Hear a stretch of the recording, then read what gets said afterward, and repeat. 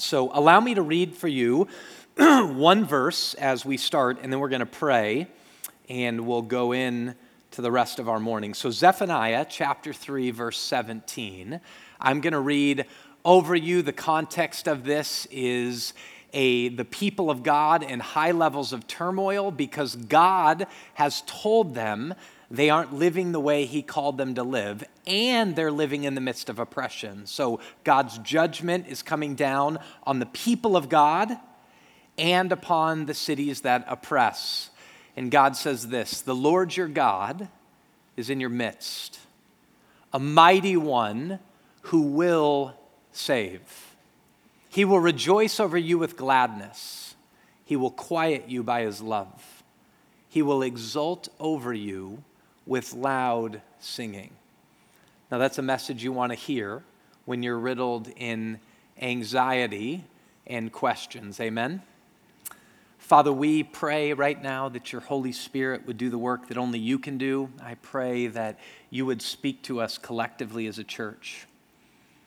God, you would speak to those who walked in that feel like they don't know much about the faith at all.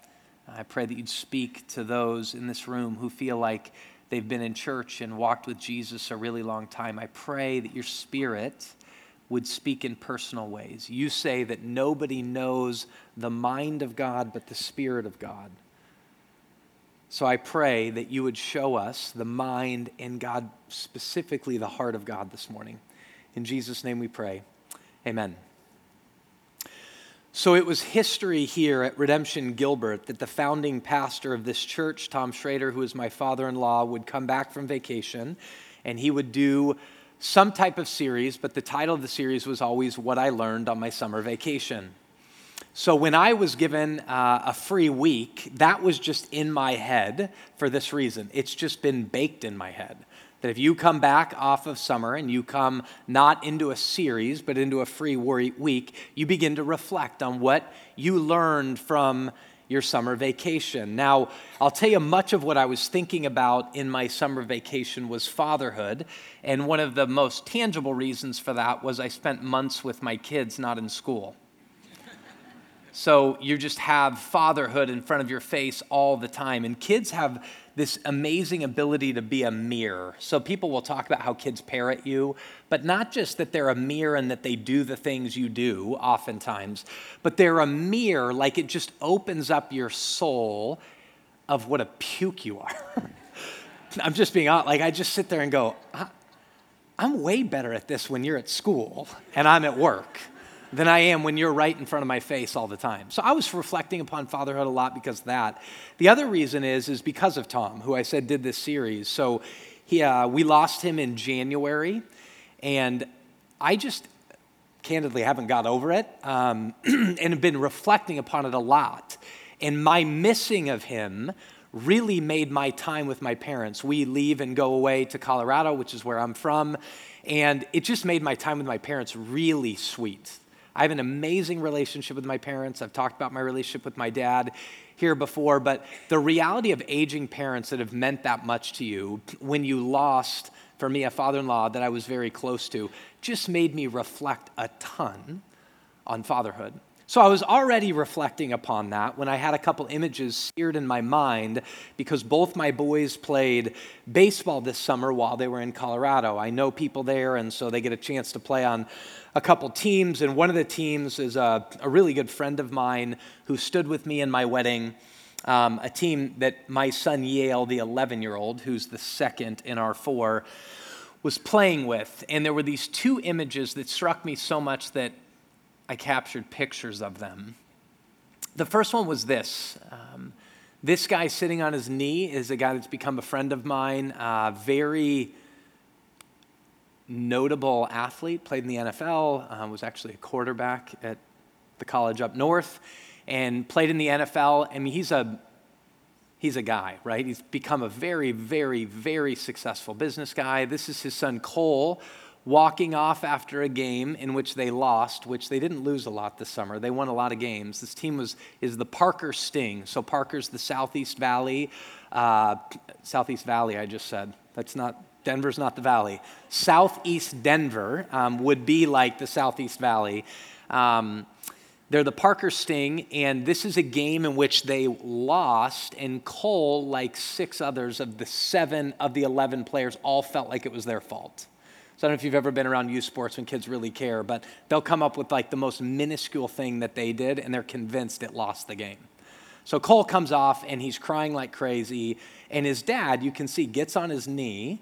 This is such a profound image to me. Gets on his knee and looks him straight in the eyes. You can tell Cole's not looking at him, and this is kind of what happens. Paul talked about this last week with shame, is like you don't want to look even into the eyes that love you the most. You just kind of want to turn away. But his dad's looking right at him. He gets at eye level with his son. So clear identification, that he's identifying with his son. But one of the most powerful parts of it is he didn't just sit at a distance from his son. It's like he sat down, and you can tell if he got on his knee. I don't know if his son was right there. I can't remember exactly, but he certainly pulls him close, right? Like you can see, he's like right there. And it's a different kind of close than like old school football coach that grabs your jersey and pulls it in like, what are you doing, right? That's a very different image than that. This is kind of a tender care moment. The next one of it is so strikingly similar that I took a picture of this one, and this guy's literally one of my best friends in the world. So this is when the season ended. We're in Steamboat Springs, Colorado, which, by the way, is a far better place to watch youth baseball in the end of July than it is here. So if you want to know. So the game is ended. I want to paint a little bit of a picture of this one, too. The kid, his name's Tommy, and he is an absolute stud baseball player. I mean, I know baseball. I grew up around baseball. This is the kind of kid that you're like, this kid could end up being really good. But he didn't perform the way he wanted to, and he is heaving crying, not just because he didn't play the way he wanted to, but because baseball's over. He loves baseball. And it's over for the summer. He's going to go into football. His dad's like, he doesn't like football very much, but he's really good. But he's heaving, crying. He's going to leave his friends, whatever. My friend Tripp was a Division I athlete, played both football and baseball. And I saw this moment, and I just want to play out for you this moment, and then I will walk through it in just a second. But this was so striking to me because of how long it lasted. Like his son's crying, his dad grabs him and he cries even more. There's something that's not just getting rid of your tears when you're comforted, but almost frees you to cry more. Right? And his son's a stud. He's around his friends. Like 11-year-old boys aren't the first to just be like, you know what, I'm going to cry in front of my buddies, right? But his dad grabs him, and his dad keeps grabbing him and pulling him closer, and it lasts a really long time that he's sitting there comforting his son. This was so moving that after all, sometimes these youth baseball tournaments are as much for the parents as they are for the kids, maybe more, right? Like parents all have fun together. We're out on this deck in Steamboat afterwards. They're listening to country music. People are enjoying things other than just lemonade, right? It's going on. And at the moment, they're talking about it. I say, hey, Tommy was struggling today. And I wanted my buddy Tripp to know, like, the best part of the whole summer was that moment. And he kind of sat there, and every dad at the table, you could see their eyes kind of start welling up with tears because they all care about their kids substantially. But I was like, that was the most substantial, significant, and I was getting choked. I'm like, that was an incredibly powerful moment. Then Tripp responds about the picture before and goes, did you see that moment when Preston was with Cole? And it was kind of like all these moments where the guys kind of try to be vulnerable, but then want to be tough. And, it was kind of like they're 11-year-olds, almost like they're 11-year-olds, right? They're just like, I don't want to get too emotional here, but yes, that was the best moment. And I couldn't help but think about this passage we just read, Zephaniah 3:17. Read this again and think about these images. The Lord your God is in your midst, a mighty one who will save. Now, I want to point out that word will save because this is something fundamentally different than an 11-year-old boy in his father's arms. Any good, and I want to say this because I know there are people in this room that don't have great relationships with their dads or didn't have an experience that would testify to a picture like this. But let me say something to you really quickly before we get to this word will. Even if you're in this room, whether you're a woman or a man, and you did not have a great relationship with your father, and it bothers you. The reason you're bothered is because you know in the deepest parts of who you are what it should be, and it wasn't. And it bothers you. At other times it makes you very angry, but you know what it is. You know the security that a relationship with a father can bring. You know the trust that it can bring. You know the joy and happiness, but ultimately the word I used of security. So in saying that, this passage, the Lord your God is in your midst, is stated to a people who felt extremely vulnerable and they were being oppressed. They at times were questioning God at substantial levels. They had anxiety coming at them because of their surrounding situations, and their anxiety and depression, frustration, weight and anguish existed in rage within them. And God says, the Lord your God, right? Those are strong words. Like if there's a God, he's God, right? The Lord your God is in your midst. He's not distant. He isn't way up there. He's in your midst, and he's a mighty one who will save. Now, an 11-year-old boy feels when he's in the arms of his dad like nothing can penetrate him. And in many ways should feel that way. But the crazy part about it is I know those two men, and I know myself. And those two men and myself, let me just speak for myself, are terrified. Here's why. Because fundamentally, we know we can't save our kids. And I don't even just mean in a salvific sense of like, I can't get them to heaven. Like, I can't protect them from disease. I can't ultimately save my kids from despondency. I can't save my kids from bad decisions even as much as I'd want to. And as at times my voice escalates in such a way that I try to communicate I can, the reality is they're human beings. I can't. So in those images, they're such powerful images, but there's a reality when you get to the heart of those images, even in the fathers, doing amazing things for their sons. There's still a reality that those men are human beings. They could never say, I'm a mighty one who will save. I'm a bit stronger than you, but at some point that goes away. I'm more experienced than you, but you won't always access the experience. In most of life, I can't protect you from. But God, who's spoken of as a father all throughout the Bible, is in our midst, a mighty one who will save. But then listen to this. This is very parental type language. He will rejoice over you with gladness. These three verses are the verses that just struck me so strongly in those images, rejoicing over their kids with gladness, even in the midst of their grief, quieting them with their love, exulting over you with loud singing. Now, I know dads also, and I know if you've ever been to a youth sports event of any kind, not just baseball, it's not just that the 11-year-olds want to perform and be good.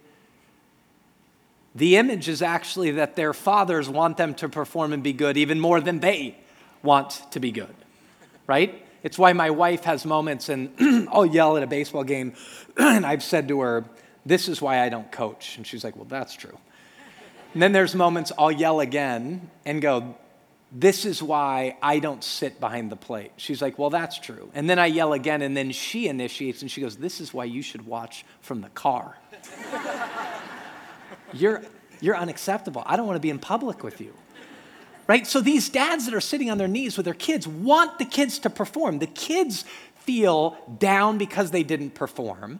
But some way in the father's experience and the expertise that's come to it, and probably not even because of their heads, but because of their hearts, they get on their knee or they use their strength to quiet their kids and to go, I love you. And it's going to be okay. Now, this is the God of the universe speaking to the people of God and speaking to us that he's stronger than any of those dads. That he's rejoicing over us with gladness. Now, let me say this. Because of Jesus, the amazing part of New Testament, so you have an Old Testament and a New Testament, and the amazing part of the reality of the person of Jesus Christ, God in the flesh coming into the world, living a fully sinless life the way human beings were meant to live it, full of life, in communion with God, which is why there was no sin. Dying a criminal's death on a cross to open up the way for us to be immersed in God. In Christ, the Son of God, we are called children of God. So in Christ, the same way God, when Jesus comes on the scene and is being baptized, says, God himself says, this is my beloved Son in whom I am well pleased. When by faith we come to Christ, by faith and trust we come to Christ, we become children of God, and we're in union with Jesus. God sings over us with loud singing, these are my beloved children in whom I'm well pleased. God brings us in and quiets us in the midst of all of our anxious rage, all of our fears, all of our depression, all of our anguish. And he rejoices over us with gladness. He quiets us with his love. He's proud of us.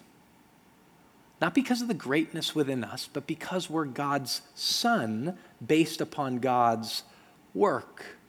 We're God's children based upon God's love. Then in the midst of this, these images had struck me so much. I'm thinking, this is what I'm learning on my summer vacation, but am I still sure that this is the message that I'm supposed to give? And I sit across from a man that's, a decent amount older than me, like old enough to, maybe just younger than old enough to be my dad. No, he's old enough to be my dad. I'm sitting across from him and I begin to ask him questions. Very successful business guy as well, has worked with very, very successful companies. And I say, hey, how did you grow up? And it comes out that he was a child of a missionary in Zimbabwe. And he begins to speak about his father. And he says, my father was one of these men who had really like meat hook hands, like the really thick hands, really strong forearms. He was a really large man, big, those square jaws. Men with big square jaws. And he said he lived his whole life in Zimbabwe, and the people there that were a tribal people that they were working with gave him the name Baba Mayo. Baba, B-A-B-A, Mayo, M-A-Y-O. So to us, it's mayo, but this isn't mayonnaise. So I said, I kind of look like this. He's like, well, here's what it means. Baba means father. Mayo means of the heart, or really father of love. So I say, well, how did your father get that name amongst these people? He said, because he loved them like a father. When there was a sick child that nobody wanted to touch, he would touch them. When there was an anxious father, he would open his door and bring that father into his home. When there was a mother who was now a widow who couldn't care for the child, he would help care for the child. When there was a community in need of water, he would commute miles and miles to get water to bring it back. And he didn't label himself Baba Mayo, father of the heart. And many of these people came to know God through Jesus Christ because of this man's love. Because he rejoiced over them with gladness. Because there were moments he quieted them with his love. Because there were moments he rejoiced over them with singing. Here's why he did that. Because he had been rejoiced over with gladness by God himself. Because he had moments of anxiety in which he went to God the Father to be quieted by his love. Well, then the man that I'm sitting across from at this breakfast makes this statement. He says, the way the Bible talks about inheritance is so different than the way our world operates. And I said, Jeff, what are you talking about? He said, inheritance is receiving a name, and our world is all about making a name. Well, then I'm like, the napkin's out, and I'm looking at the waiter like, hey, do you have a pen? And so I literally sit there for a minute, and I get this pen. The waiter, takes the pen out, and I write down inheritance, and then I write this statement. And all the while, God's like, this is what you're talking about. This is what you learned, and I want you to learn on your summer vacation. So I write inheritance, and then right under it, I say, is about receiving a name, not making a name. all of a sudden I went back and I thought about these pictures I had in my phone of my friends. In this moment, fundamentally, the boys, the 11-year-old boys, in a world that's saturated with make a name for themselves, felt like, I haven't made a name for myself. And the dads getting on eye level with them and sitting with them and pulling them close are saying, you're my son, which is saying you've received a name. Don't worry about making a name. Because there's going to, and the dads are saying it without saying it, there's going to be all kinds of moments. In fact, more moments in your life where you don't make a name for yourself. But how many of us in this room live in despondency fundamentally because you're not the mom you think you should be? You don't look the way everybody else looks at school. You haven't measured up business-wise the way everybody thought you would be business-wise. You're not the kind of preacher or pastor in my setting. I'm not the dad that I so want to be. I want to make a name for myself as a dad. I want to make a name for myself in my world. I want to make a name for myself. Then my friend says this, the heart of the devil's worldview is to try to convince us that we have to make a name for ourselves. So I said, write that down. Are you the pastor or am I? Like, I'm writing this down. And then I thought to myself, well, man, Genesis chapter 11, there's this amazing scene after sin comes into the world. If you look it up, Genesis is the first book of the Bible. Genesis chapter 11 is the Tower of Babel. And the Tower of Babel are when all these people can communicate to each other and they have this grand idea that we're going to build a tower to God. Because they so badly wanted to reach God? Question mark. Is that why they built it? Did they say, we're going to build a tower all the way to the heavens to reach God because we so need God? That's not what it says. It says, they said, let's build a tower to God to make a name for ourselves. And God says, if they try to do this, they'll try to do anything. He confuses their languages, spreads them out over the whole entire earth. Ultimately, you get the sense of the tower's destroyed under the judgment of God. Now think about this for a minute. Was the judgment of God just to say to those people, oh, you're so bad? Or was the judgment of God fundamentally saying, your life will be hell if you constantly try to make a name for yourself? I'm offering you a reality to be my kids in which you receive a name, unmerited, unearned. A life in which you set out to self-create is in fact hell. Because you can never create it as good as your dreams made it up to be. You never measure up to everybody else's standards. For that sake, you never measure up to your own standards. The judgment of God is always the working of the Father heart of God who loves you, who loves us.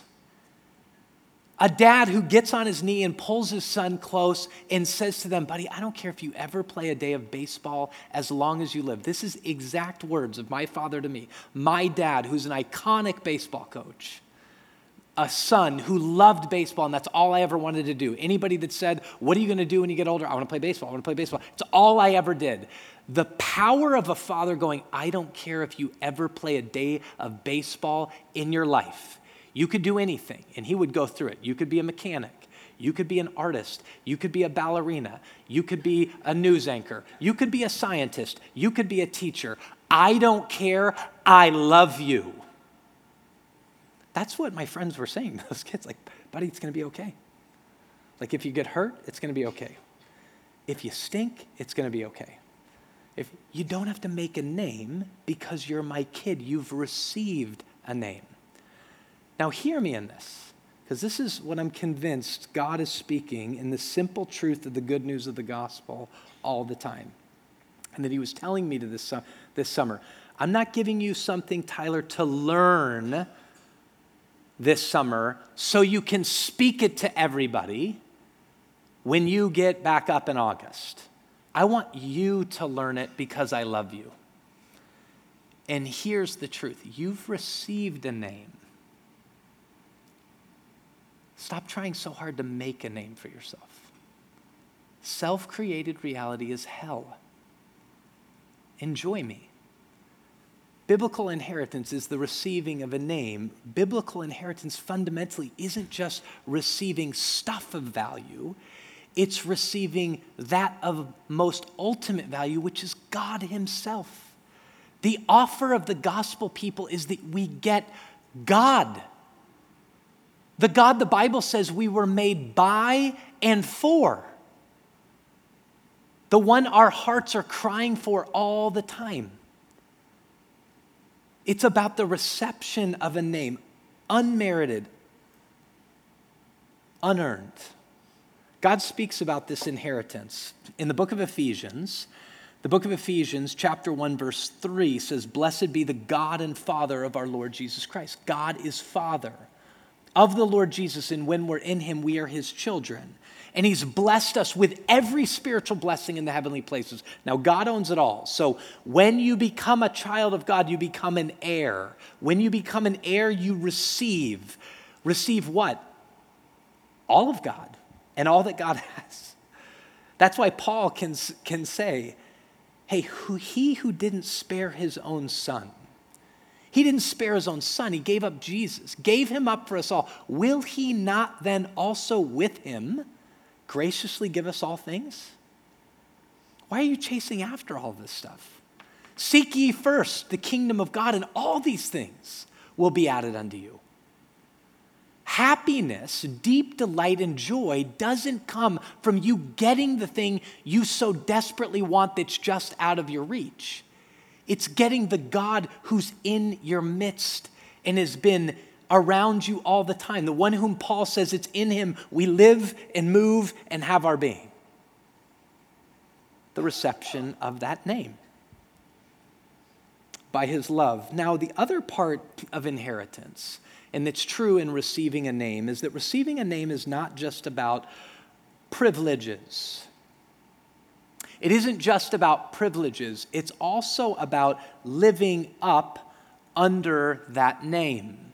So back to that breakfast. When I kept pressing on Jeff, I said, Jeff, inheritance, right? It's receiving a name, not making a name. And then he stops and says, and Christian practice is all about living into and out of that name. Christian practice, and that word struck me because I've been thinking about it a lot. When I grew up in Denver, Colorado, I grew up in a community where there were a lot of Jewish people. And among Jews and non-Jews, when you would talk about a Jewish family, there would always be this question, when it was stated they're Jewish, that the question would be, are they practicing Jews?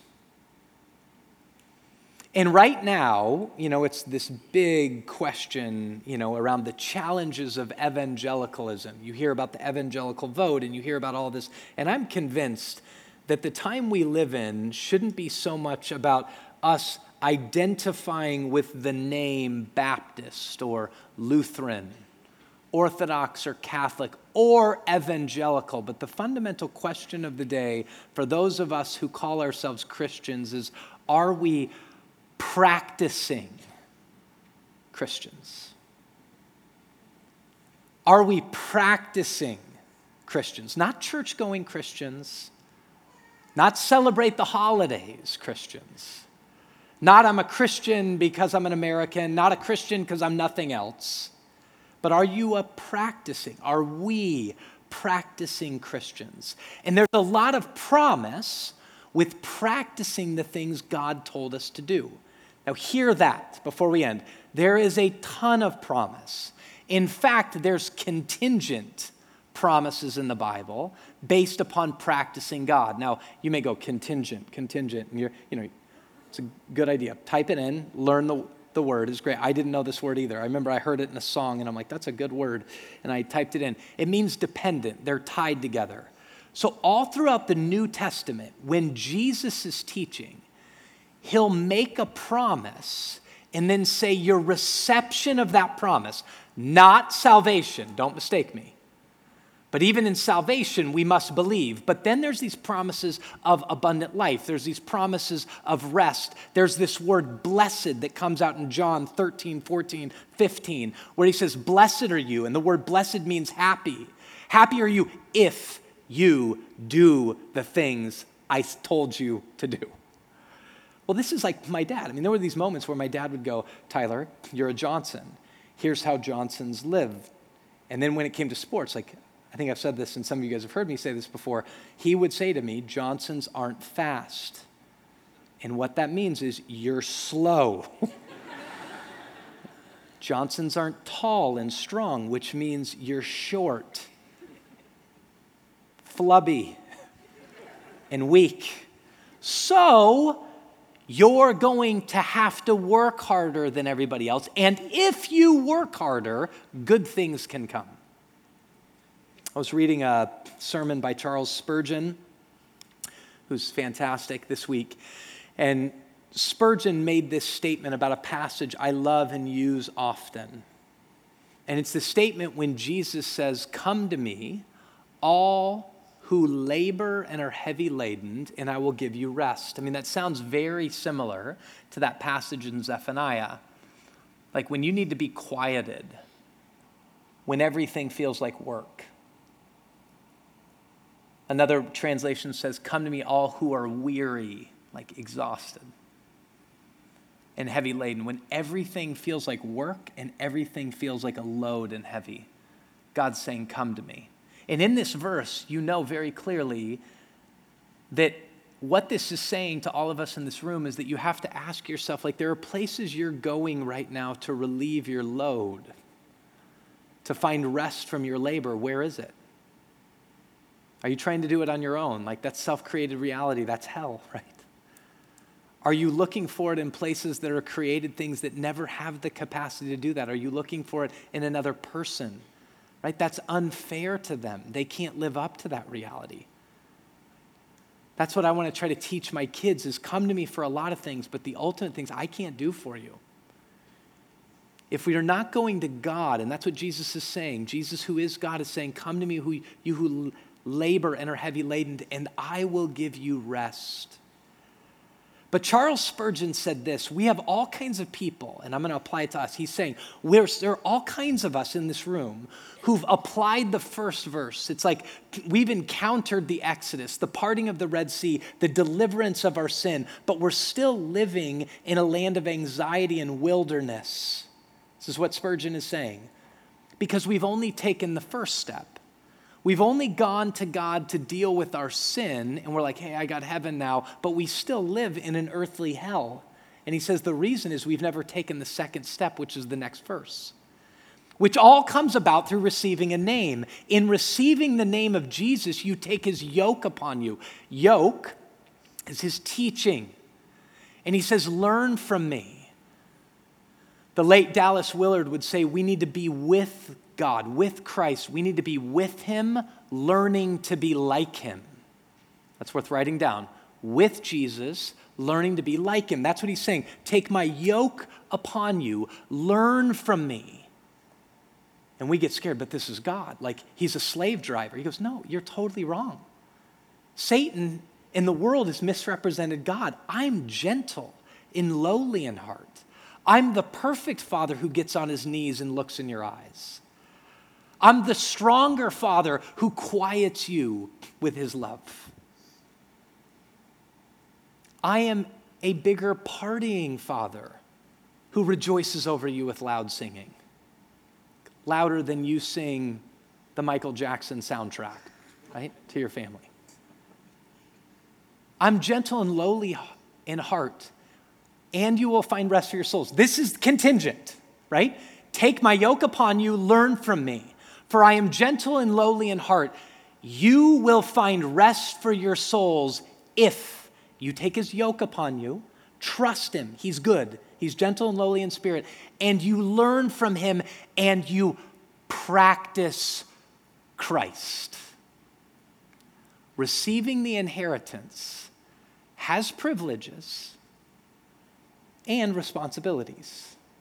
And along with the practice comes the promise. Rest for our souls. Let's pray. God, we love you and pray that by your Spirit, who is the deposit, the guarantee of our inheritance, you would train us to be like Jesus. God, I pray for all of those in this room who, when they hear the call to do what Jesus says, God, they get overwhelmed. I just pray that you'd make it easy for them and simple, that you would show them that your teaching, your yoke is light and easy. And God, it brings huge promise even beyond rest, the promise of a full life. In Jesus' name we pray, amen.